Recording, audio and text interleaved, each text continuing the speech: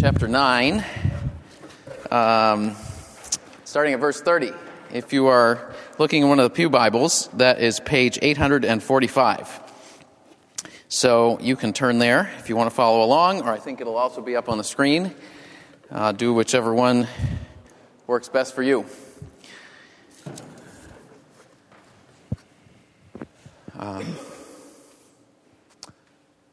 So let me begin by reading the passage, and then I'll give some teaching on it, and then we'll have a song of reflection, and then there's going to be a time of open question and answer. So if you have questions along the way, feel free to jot those down or keep them in mind, because you'll have a chance to ask them, and we can interact over them at the end. All right, Mark chapter 9, beginning at verse 30. It says, "They went on from there." This is Jesus and his disciples. They went on from there and passed through Galilee.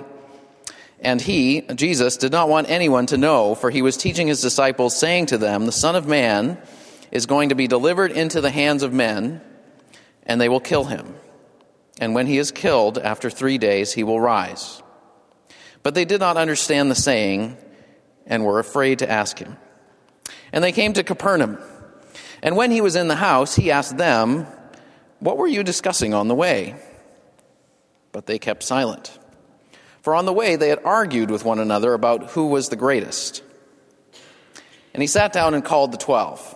And he said to them, "If anyone would be first, he must be last of all, and servant of all." And he took a child and put him in the midst of them, and taking him in his arms, he said to them, "Whoever receives one such child in my name receives me. And whoever receives me receives not me, but him who sent me." John said to him, "Teacher, we saw someone casting out demons in your name, and we tried to stop him because he was not following us."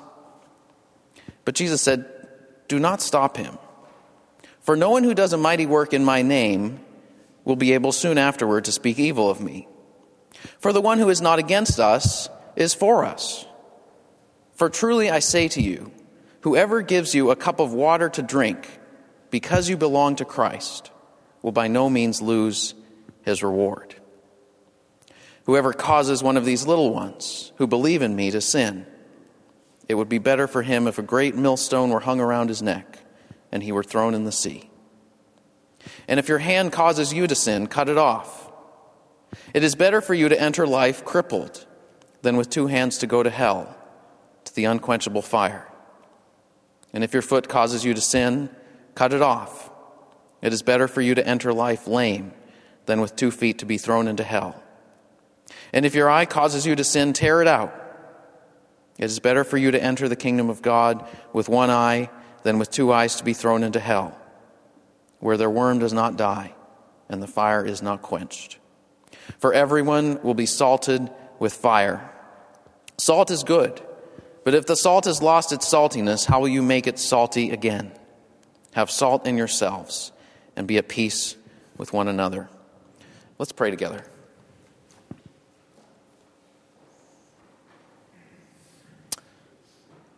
Lord, high and holy, meek and lowly, let me learn that the way down is the way up, that to be low is to be high, that the broken heart is the healed heart, that to bear the cross is to wear the crown. Let me find your light in my darkness, your life in my death, your joy in my sorrow, your grace in my sin, your riches in my poverty, your glory in my valley. Amen. So how would you define your life purpose? If you go online, you can find several websites devoted to helping you craft your very own life purpose statement or personal mission statement in 20 minutes or less, summarizing what you're all about and what success looks like to you. I won't ask you to raise your hand if you have one of these statements. But one website lists 15 questions that you should ask to craft one of these purpose statements or mission statements, including these. Number 1, what makes you smile? Number 2, what makes you feel great about yourself? Number 3, what are you naturally good at? Number 4, what do people ask you for help in? Number 5, what are your deepest values? Number 6, imagine you're 90 years old, looking back over your life. What memories or accomplishments will matter most to you? I won't go through all 15, but you get the idea. Now, here are a few examples of personal mission statements that people have posted. Number 1, my mission is to create, nurture, and maintain an environment of growth, challenge, and unlimited potential for all those around me. Second one, my purpose in life is to be a mom, to empower independence, self-reliance, and confidence in others through being a positive, supportive role model. Third, what matters most is my connection with myself, being present and feeling blissful. Now, at the beginning of this passage, Jesus gives his disciples something like a personal mission statement in verse 31. And it goes like this. He says, the Son of Man is going to be delivered into the hands of men, and they will kill him. And when he is killed, after 3 days, he will rise. Now, by almost any standard, that's a really weird personal mission statement or life purpose statement. For 2 reasons, really. First, Jesus defines himself in a very odd way. He refers to himself as the Son of Man. Not just a Son of Man, but the Son of Man. In other words, it's like somebody identified themselves and said, I am the human being. I am the perfect expression of true humanity, as God always intended it to be. I am the perfect expression of bearing the image of God and ruling over the earth. I am the human being, destined to rule over the world. And you think, boy, that's a little unusual way to describe yourself. But then he says, I'll be handed over to human beings and killed by them. And my purpose in life will be achieved through my suffering and through my death. Now, this isn't the only time Jesus said something like this. He already said this, if you look back in chapter 8, verse 31 and 32. It says he began to teach his disciples that the Son of Man must suffer and be rejected and killed, and after 3 days rise again.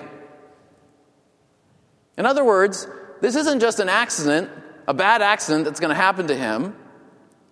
He says, I must do this. In other words, this is part of my divinely ordained destiny. This is the way I will fulfill my God-appointed mission. Through suffering and death. And then rising again. I mean, just think of it. How would you react if your best friend said to you, I'm the perfect expression of humanity, and I'm going to fulfill my purpose in life by being handed over to people, unjustly accused, suffering, and dying. And only through that, fulfilling my purpose in life. Well, verse 32 says the disciples didn't get it either. Right? You'd sort of think, are you making a bad joke? Are you having a bad day? Like, what's going on? See, the disciples, they were starting to get this idea that Jesus is the Messiah. Peter had said it back in chapter 8, in the last chapter. And they liked that idea. He was the king. He was going to rule the world and bring them with him to glory and bring them to victory. It's like getting a star player joining your team and you think, we're going to win the championship this year because we've got the star player. And then he says, I'm going to totally lose it. I'm going to lose it all. And you think, what? The other thing Jesus says is not only is this his personal mission, but he says, if you follow me, my mission becomes yours. Your mission, or my mission, shapes yours.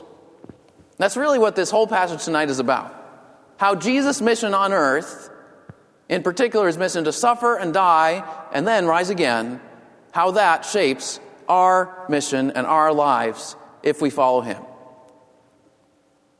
In other words, if we follow Jesus, our personal mission becomes replaced with His mission for us and His purpose for us.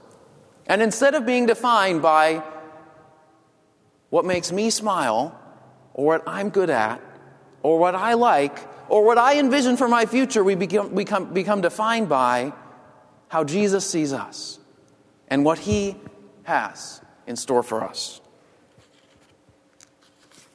Instead of being self-centered and self-defined, we become self-sacrificially identified with Jesus. That's the main theme that, as we'll see running through this passage, is that the cross of Jesus makes us self-sacrificial instead of self-centered. And the passage fleshes out what that looks like in three specific areas. So first, verse 33 to 37. And in these verses, we see that instead of seeking to be the greatest, we seek to serve people who are the least. You know, it's very natural for us to define ourselves by comparing ourselves to somebody else and by seeking to be great in comparison to others. Maybe that's what motivates you to study every day and to pull all-nighters, is because you want to get a certain class rank so that when you graduate, you can have a certain GPA on your resume.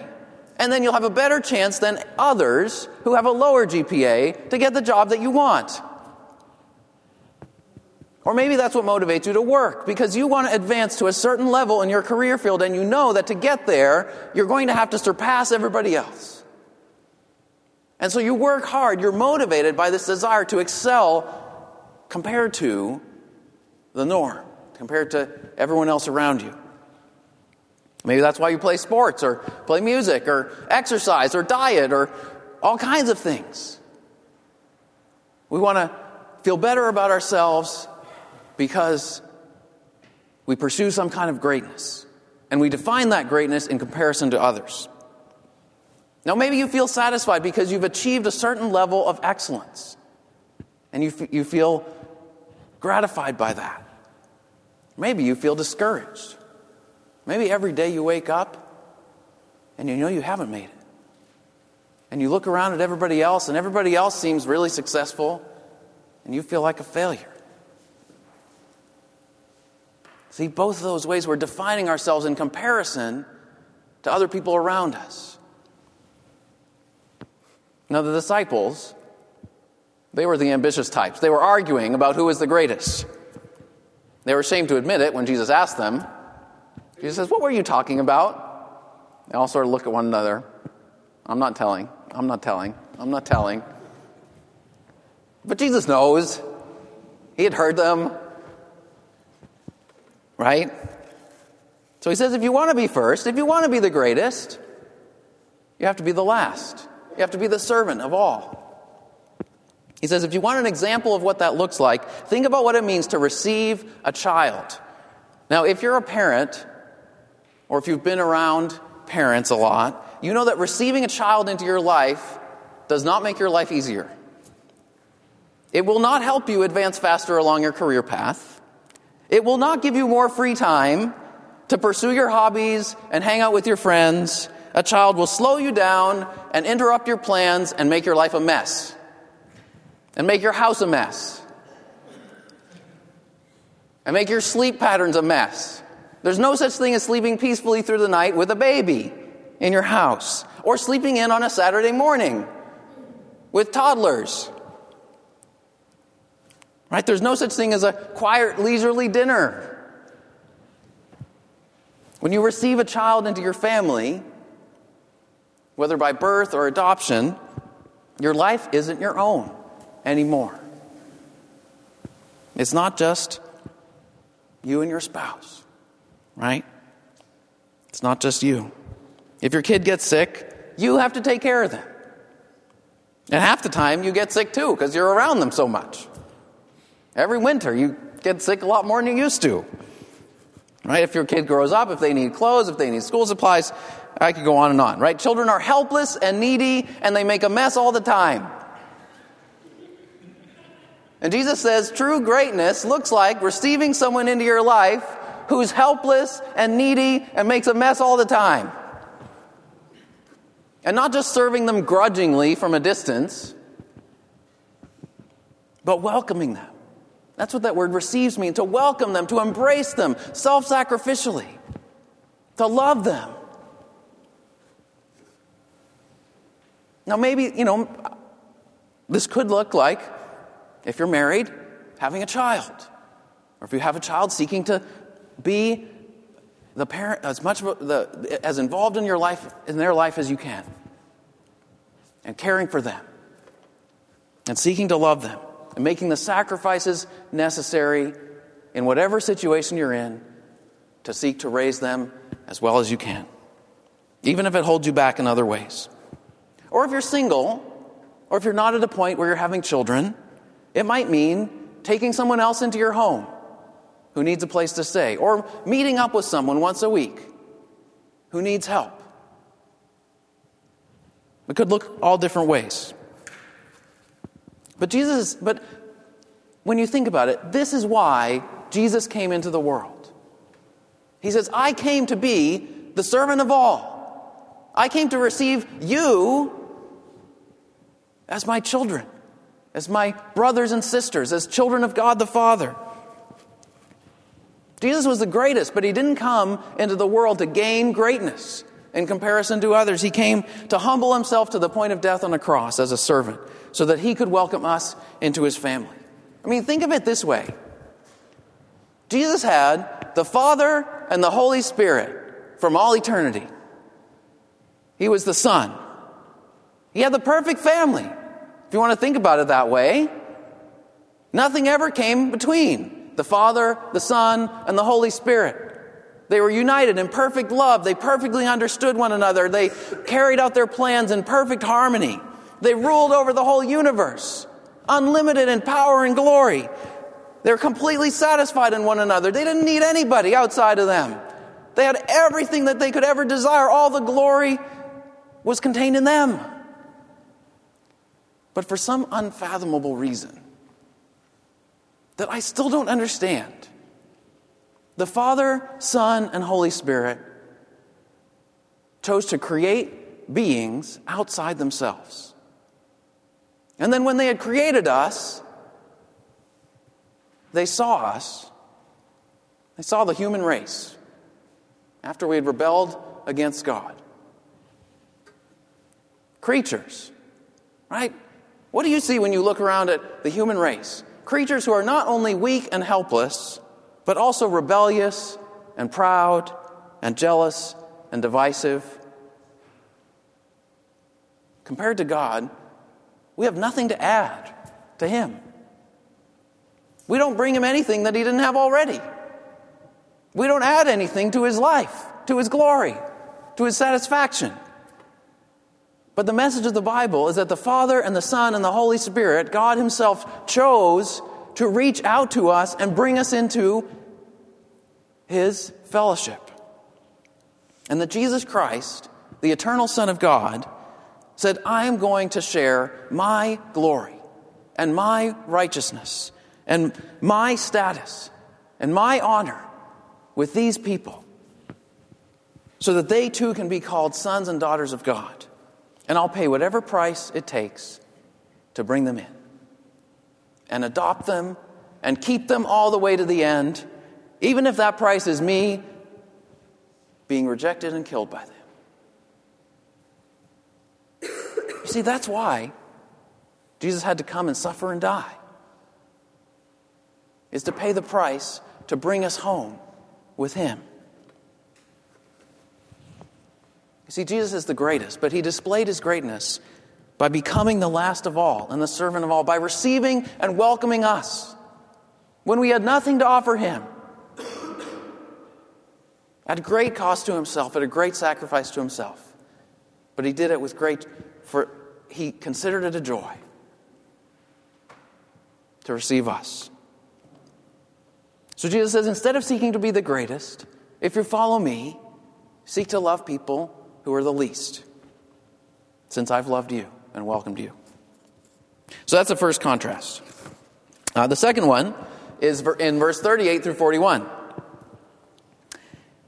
And I'd summarize it this way. Instead of assuming that God's kingdom is centered around us, we seek to encourage anyone else who is centered around Jesus. So John says, "Teacher, we saw someone casting out demons in your name, and we tried to stop him because he wasn't following us." Now, there are several ironic things about this statement. First, if you were here last week, or if you look in verse 14 through 29 of this chapter, Jesus' disciples just failed to cast out a demon. So they're trying to stop someone else from doing what they just failed to do. Second, they want these people who are doing what they can't to follow them and get behind them. Third, it says, "We tried to stop him," which implies we tried and we failed. They weren't able to stop him even though they tried. When you think of it, this is a very foolish statement. Now, why did John say something so foolish? Why do we say things that are sometimes very foolish? The problem was, the disciples saw doing mighty works in Jesus' name as a mark of their own greatness. And they didn't want to share their greatness with anybody else. They thought the kingdom of God revolves around us. And as a result, they ended up saying and doing some pretty foolish things. And we can fall into the same trap. Things like envy, or jealousy, or pride, or divisiveness can be just as much of a problem for us. We can fall into the trap of thinking the kingdom of God depends on me, or it depends on my church and nobody else. Now, this can be a particular temptation for church leaders and ministry leaders. So if you're thinking of going into full-time Christian ministry or becoming a leader in the church, beware. Because I can guarantee you will face this temptation. Sometimes we want to judge our success by how much our church or our ministry is growing. And we don't think about how are we contributing to the work of God's kingdom more broadly. So, example. You hear through the grapevine that someone is starting a new church in town. What is the immediate reaction? Suspicion, right? They must be trying to compete with us. They must not recognize the good ministry that we're already doing. They must be naive and foolish outsiders. Maybe their ministry will fail. Maybe it should fail. They didn't bother to reach out to us, so we shouldn't bother to reach out to them. Or maybe, on the other hand, maybe you're the one wanting to start a new ministry or plant a new church or go to a new area, and you think, God is going to use me to save this city, to change the world. But do you take the time to do research beforehand to see what is God already doing? Who are the people that God's already using? What are the ministries or churches that are already here, that are teaching the truth about Jesus? How can we work together and come alongside one another? You see, whichever side you're on, we can fall into this trap. Or on an individual level, sometimes we can be very focused on, how is God using me? I want to use my gifts. We think if I'm not using all my gifts, then my church must be wrong, because they're not using all the gifts that I know I have. But sometimes God allows us to take a back seat and play the role of encouraging other people in using their gifts. So I had an experience after my freshman year in college. I was a camp counselor for 1 week at a Christian camp on Martha's Vineyard. And I felt like a total misfit the whole week. I felt like all the other counselors, it was my first time there, I'd never been there before. It seemed like all the other counselors had been there before and knew the students who were there and the campers, and they were all more talented. All the other counselors seemed more talented, more exciting to be around, had better speaking skills, connected more deeply with the kids. And I felt like God was doing some really neat things in people's lives during that week. But I felt like none of it was going through me. I felt like I was relatively useless. And it forced me to ask, do I compare myself with other people and feel frustrated? Or can I rejoice in what God's doing through the other people around me? And think, how can I encourage them? Or just pray for them? And just get behind them? You see, we often get it upside down. Jesus says the kingdom of God is not centered around us. It's centered around Jesus. Jesus is the king. And his kingdom is bigger than us. It's bigger than any one church or any one denomination or any one network. And so we should never do anything to hinder someone else who's doing ministry in Jesus' name. Now, what does that mean in Jesus' name? That doesn't just mean anybody who says the name of Jesus, but in Jesus' name it means doing things under the authority of Jesus and according to the word of Jesus and in line with the character of Jesus. So when we see someone serving other people or even doing powerful things that maybe we've never experienced ourselves, we shouldn't become jealous or envious, but we should come behind them as long as it's proclaiming the truth about Jesus and bringing glory to Jesus. Now, Jesus tells us in other places that we should exercise discernment because he warns that some people will go around. He says some people are false prophets. In other words, they're preaching a false message or a confused message that doesn't clearly reflect the biblical picture of Jesus. And so Jesus says, be careful, be discerning. Don't just support anyone and everyone who's a religious teacher. But he says, it's not about, in this passage, his emphasis is, it's not about you. We should rejoice whenever someone else does a mighty work in Jesus' name. And to encourage them. Verse 41 says, whoever gives you a cup of cold water because you belong to Christ will by no means lose their reward. In other words, doing something as small as bringing someone a glass of water to quench their thirst because they love Jesus and because you want to support them in what they're doing to love others in Jesus' name, Jesus says you won't lose your reward. That's an important ministry in itself. Sometimes God will put you up front, and sometimes he'll have you sitting back. And you know what? It's all the same in God's eyes if you're focused on him. When my wife, Jane, was in Boston in seminary, she went to a little church in Boston called South End Neighborhood Church. And it's a really neat church. If you go to Boston, if you have a Sunday and you have to visit somewhere, it's a neat place to visit. It's been around for about 40 years. It meets in a rented building space that about 3 other churches use. And it's never grown more than 100 people. But it has all kinds of people there. There's homeless people, there's people with drug addictions and recovering from drug addictions, there's Harvard students and MIT students, there's couples and families who have been doing ministry in Boston all their lives. There's the whole range, young, old, any racial group you can think of, rich, poor. But it's never grown to be a large church. But in 40 years, they have planted 6 other churches. They've started 6 other churches. One of them is a Spanish-speaking church that now has several hundred people. So almost all the other churches they've planted are bigger than them. But they've sent people out. They've supported pastors. They've encouraged other people to go into other parts of the city to be doing ministry in Jesus' name. Now, their annual church budget is less than $100,000.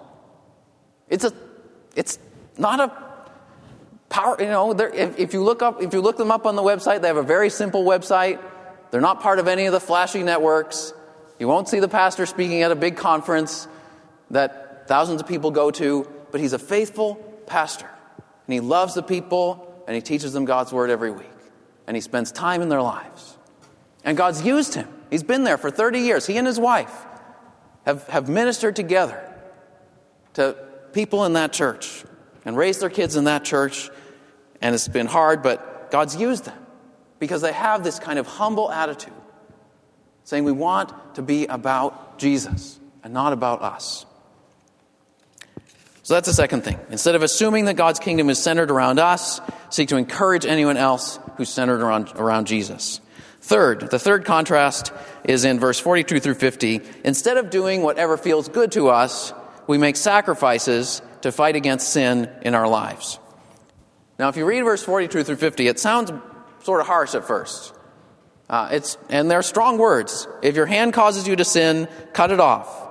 If your foot causes you to sin, cut it off. If your eye causes you to sin, cut it off. And you think, what does that mean? Now, obviously, Jesus isn't speaking literally. Okay? So don't go home and amputate yourself. There's been a couple people in church history who've gone a little overboard on this verse. I won't go into details. But what he's saying here is, kill sin, or sin will be killing you. Sin is like a deadly virus or an infection. And unless you deal with it, it will spread and infect the rest of your body and your relationships. And so deal with it seriously. You know, in order to, just like a doctor might have to amputate a leg to save a life if you have a terrible infection or gangrene in your leg. And so Jesus is saying it's better to be alive with one leg instead of dead with two. So what might this look like? Well, some examples. You might need to cut off an unhealthy dating relationship if it's leading you into emotional codependence and sexual compromise.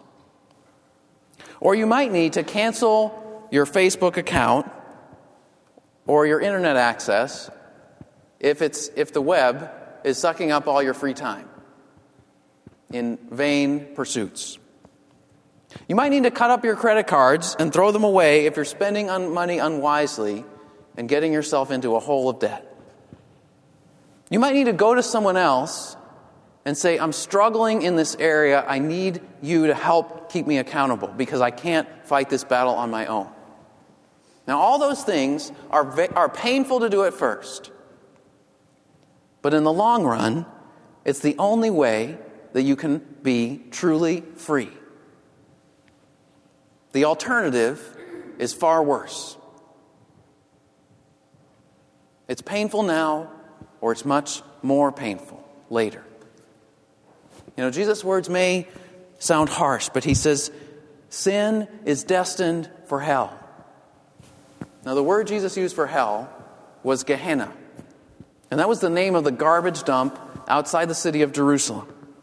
It was a place where the fire was perpetually burning, where worms and maggots fed on decaying flesh, and where the stench was horrible. It's not a pleasant image, but Jesus is saying this is a reality to be avoided at all costs. It's much better to suffer terribly in this life than have a pain-free life on earth and suffer for all eternity. And Jesus spoke more than any other biblical author about hell. It's a hard teaching. You may have questions about it. We may need to grapple with that. But Jesus said these things very seriously. And he said them because he doesn't want this to happen to us. And Jesus also said this because he knew better than anyone else what he was talking about. Because you know what? When Jesus came to earth, he didn't just come to suffer by having his leg amputated or having his hand cut off. He didn't just have his eye gouged out. He had his hands and feet nailed to a cross. And his head was bleeding from a crown of thorns pressed into his head. His back was scourged by a whip containing pieces of bone and metal. He was mocked by the crowds and abandoned by his friends. And on the cross he cried out, my God, why have you forsaken me?" When Jesus was hanging on the cross, he literally went through hell to save us from it. When he was on the cross, he offered himself as a sacrifice on our behalf so that we might be cleansed and forgiven and made whole and made complete in him. You see, Jesus knows what he's talking about when he speaks about hell, because he actually went through that. He went through that to pay the penalty that we could not pay.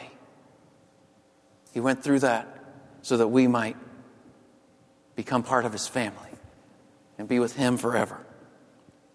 You see, when that hits home, when we realize that that is the extent, that is how far Jesus has gone to love us and serve us and rescue us and bring us into his family.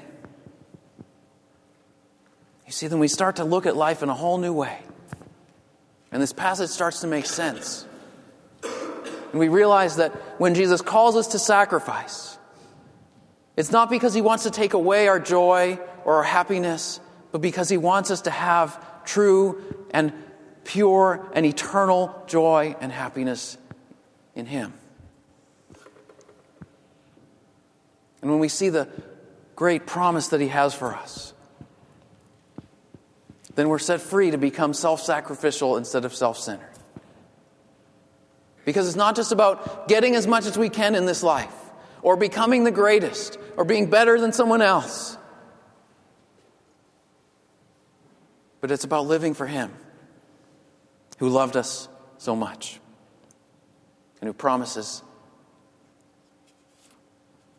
that just as he died and rose again, that whatever we have to suffer or die to for his sake, he'll restore it many times over, either in this life or in the life to come. He promises that at the end of the next chapter. We'll get there in 2 weeks. He says, whatever you give up for my sake, I'll restore it many times over. You won't lose it forever.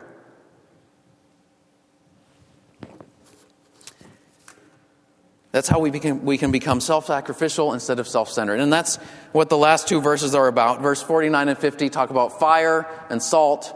You might think, what in the world is that? Well, it's about a sacrifice. Because all the sacrifices in the temple were burnt on the altar, on the fire, and all of them had salt sprinkled on them. Leviticus 2:13 says that. With all your offerings, you shall offer salt. So the point about these verses about salt and fire is about offering our lives as a sacrifice that is pleasing to God through Jesus in response to the unique sacrifice that he made for us. So instead of pursuing greatness for ourselves, we love those who are the least because Jesus came as a servant of all. Instead of assuming that God's kingdom is centered around us, we seek to encourage anyone else who's centered around Jesus because it's about him and not about us. And instead of doing what feels good to us, we're willing to make sacrifices to fight sin in our lives because Jesus made the ultimate sacrifice to free us from sin and its consequences.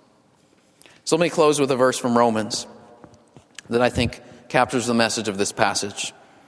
And the Apostle Paul says this. He says, therefore, I urge you, brothers and sisters, in view of God's mercy, offer your bodies as a living sacrifice, holy and acceptable to God, for this is your reasonable service. Do not be conformed to the pattern of this world, but be transformed by the renewing of your mind. Let's pray.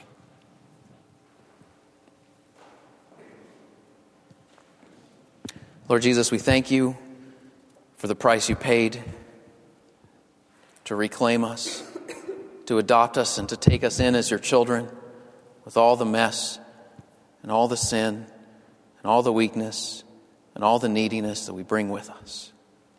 We thank you for the love and joy that you have in bringing us near to you and in welcoming us into your family. We thank you for the great sacrifice you made for us.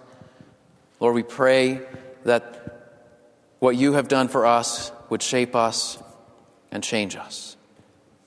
For your sake, amen.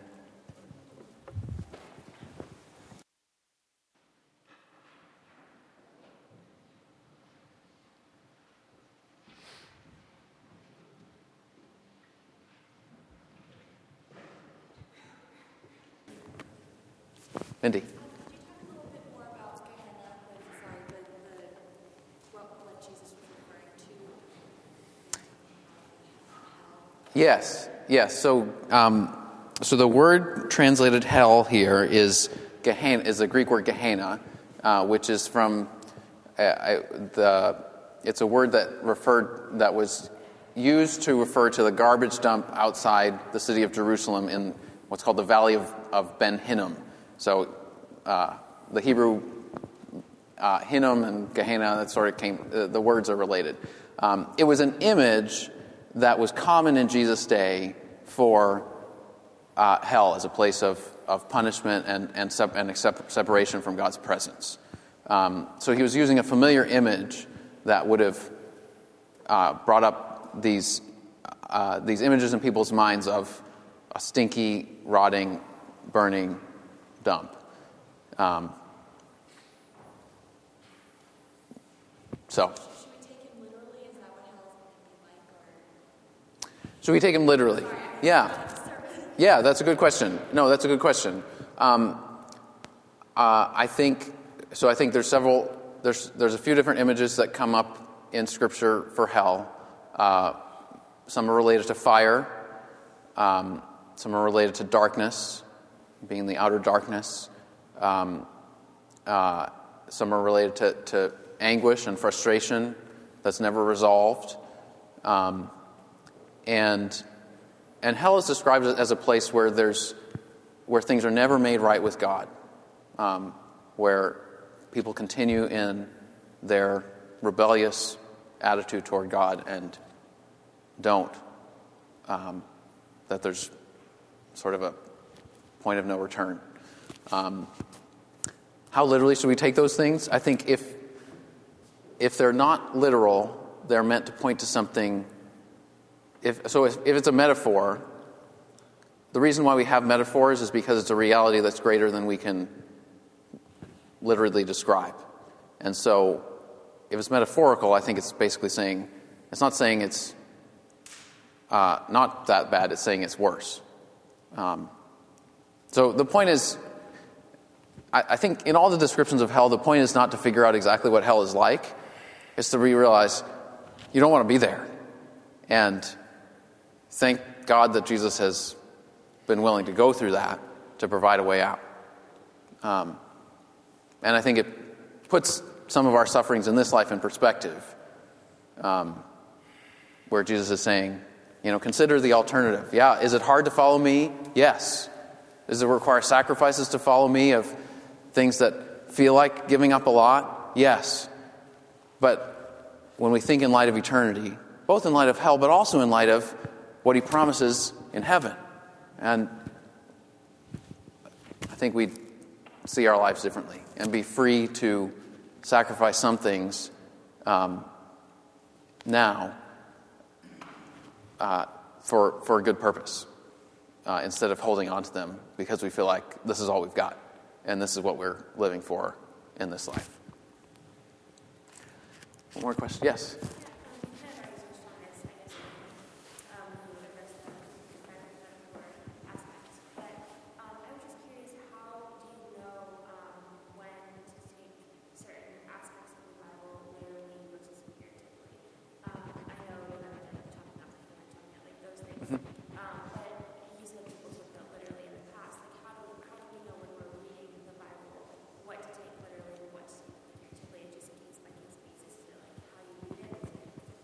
That's a very good question. How do you know what to take literally versus figuratively in the Bible?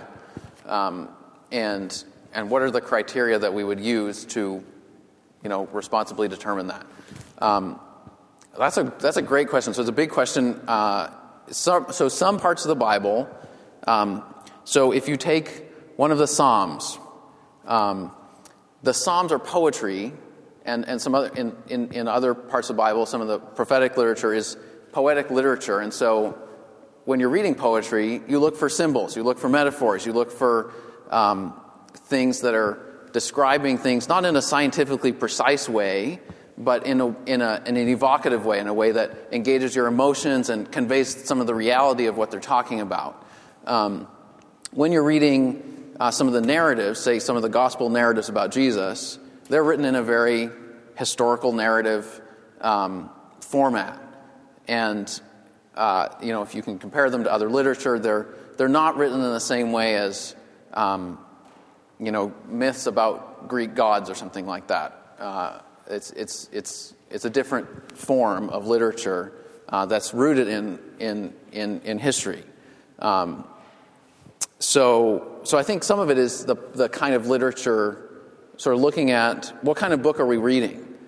So that's why it's always helpful when you face a particular verse or a paragraph or a passage and you're thinking, how do I interpret this? We have to step back and say, well, what book am I reading this in? And what's the main point of this book? And how does this passage fit into the larger point of this book? And then also comparing it to other passages that are teaching similar things here. So I think whenever the Bible is describing things that haven't happened yet, or that are in the future in our experience, so in the Old Testament, when there were prophecies about the Messiah, there were descriptions, but a lot of it it's something that people hadn't yet experienced, and so they couldn't fully put it into words. So in the same way in the New Testament, when there's descriptions of heaven or descriptions of hell, they are metaphorical because we haven't yet experienced them fully, and so we can't fully put them into words, which is different than writings about things that have happened, like writings about what happened in Jesus' life. Well, that had already happened, they'd experienced it, so they're putting it into words in a historical way. Looking towards something in the future, I think God is giving us a picture of what it's going to be like, but there's a metaphor involved in that we haven't yet been there. But he's giving us a description of what it's going to be like so that we can live our life in light of that. It's, how would I put it? It's like if you're trying to tell someone, where you're going on a road trip, and they've never been. It's like if you're trying to tell someone about the Grand Canyon, and they've never been there, and let's say you don't have any photographs, and you have to describe it, and you're trying to describe this amazing thing. If you've been there, if you've seen it, or if you've been to any sort of natural wonder, it's almost beyond what you can describe in words. Even if you draw a little diagram, that doesn't quite do it. And so you're trying to describe this great reality so that the person will be like, yeah, it's worth the road trip to get there. It's worth driving all the way across the country through the desert for days and days and hiking down to the bottom of it or something. Whatever you want, you get the idea. But this is a very good question. We could talk more about that, but maybe that's a beginning to it. All right. Well, if you have more questions, stick around, talk with one another, talk with me if you want. But there's snacks in the back. Get a bulletin as you go out.